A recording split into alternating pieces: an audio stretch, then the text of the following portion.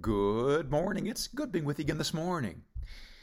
It's amazing to me how short my memory is. I can forget things so easily it sometimes surprises me. My wife can call me right before I leave work and ask me to stop by the store on the way home. On the way to the store, I'll get to thinking about something, and before I realize it, I'm driving into my garage without giving the store a second thought. Where are the items I asked you to get at the store? Is the first time my brain kicks back in. Too late, however, to keep me from getting in trouble at home. The Lord knows that His creation tends to have short memories. Because of that, He often repeats Himself throughout the Scriptures.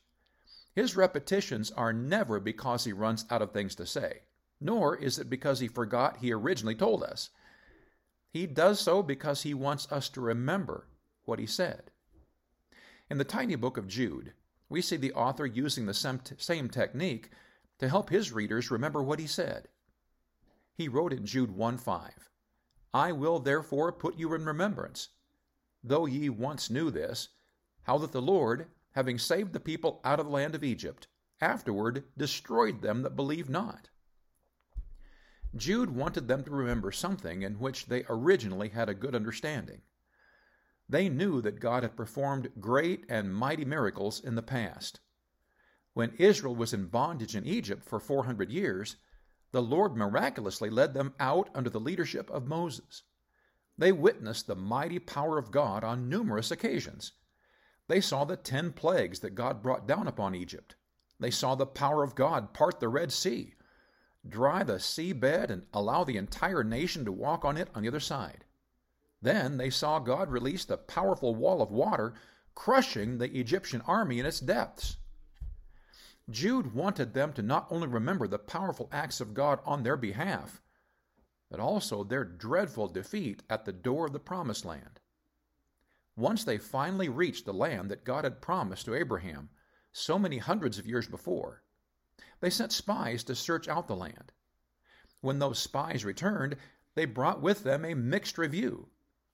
2 of the spies went on and on about how wonderful the land was, even showed off the huge grapes they brought back with them. However, 10 of the spies could say nothing but how huge the people of the land were.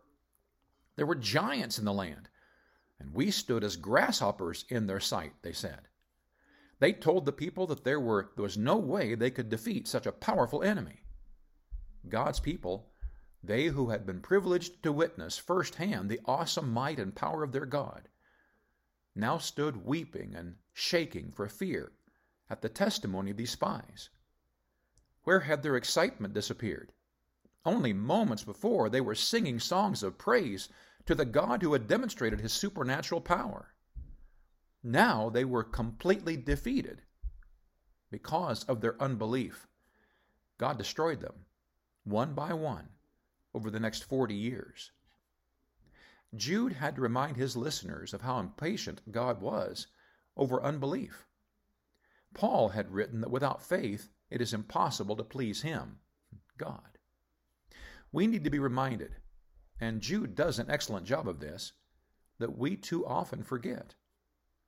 We need to allow the preaching and teaching of God's Word to remind us of what we already know. And if we're reminded frequently enough, we might just remember what God wants us to know. So let's really try and remember, shall we? God bless you today. I love you.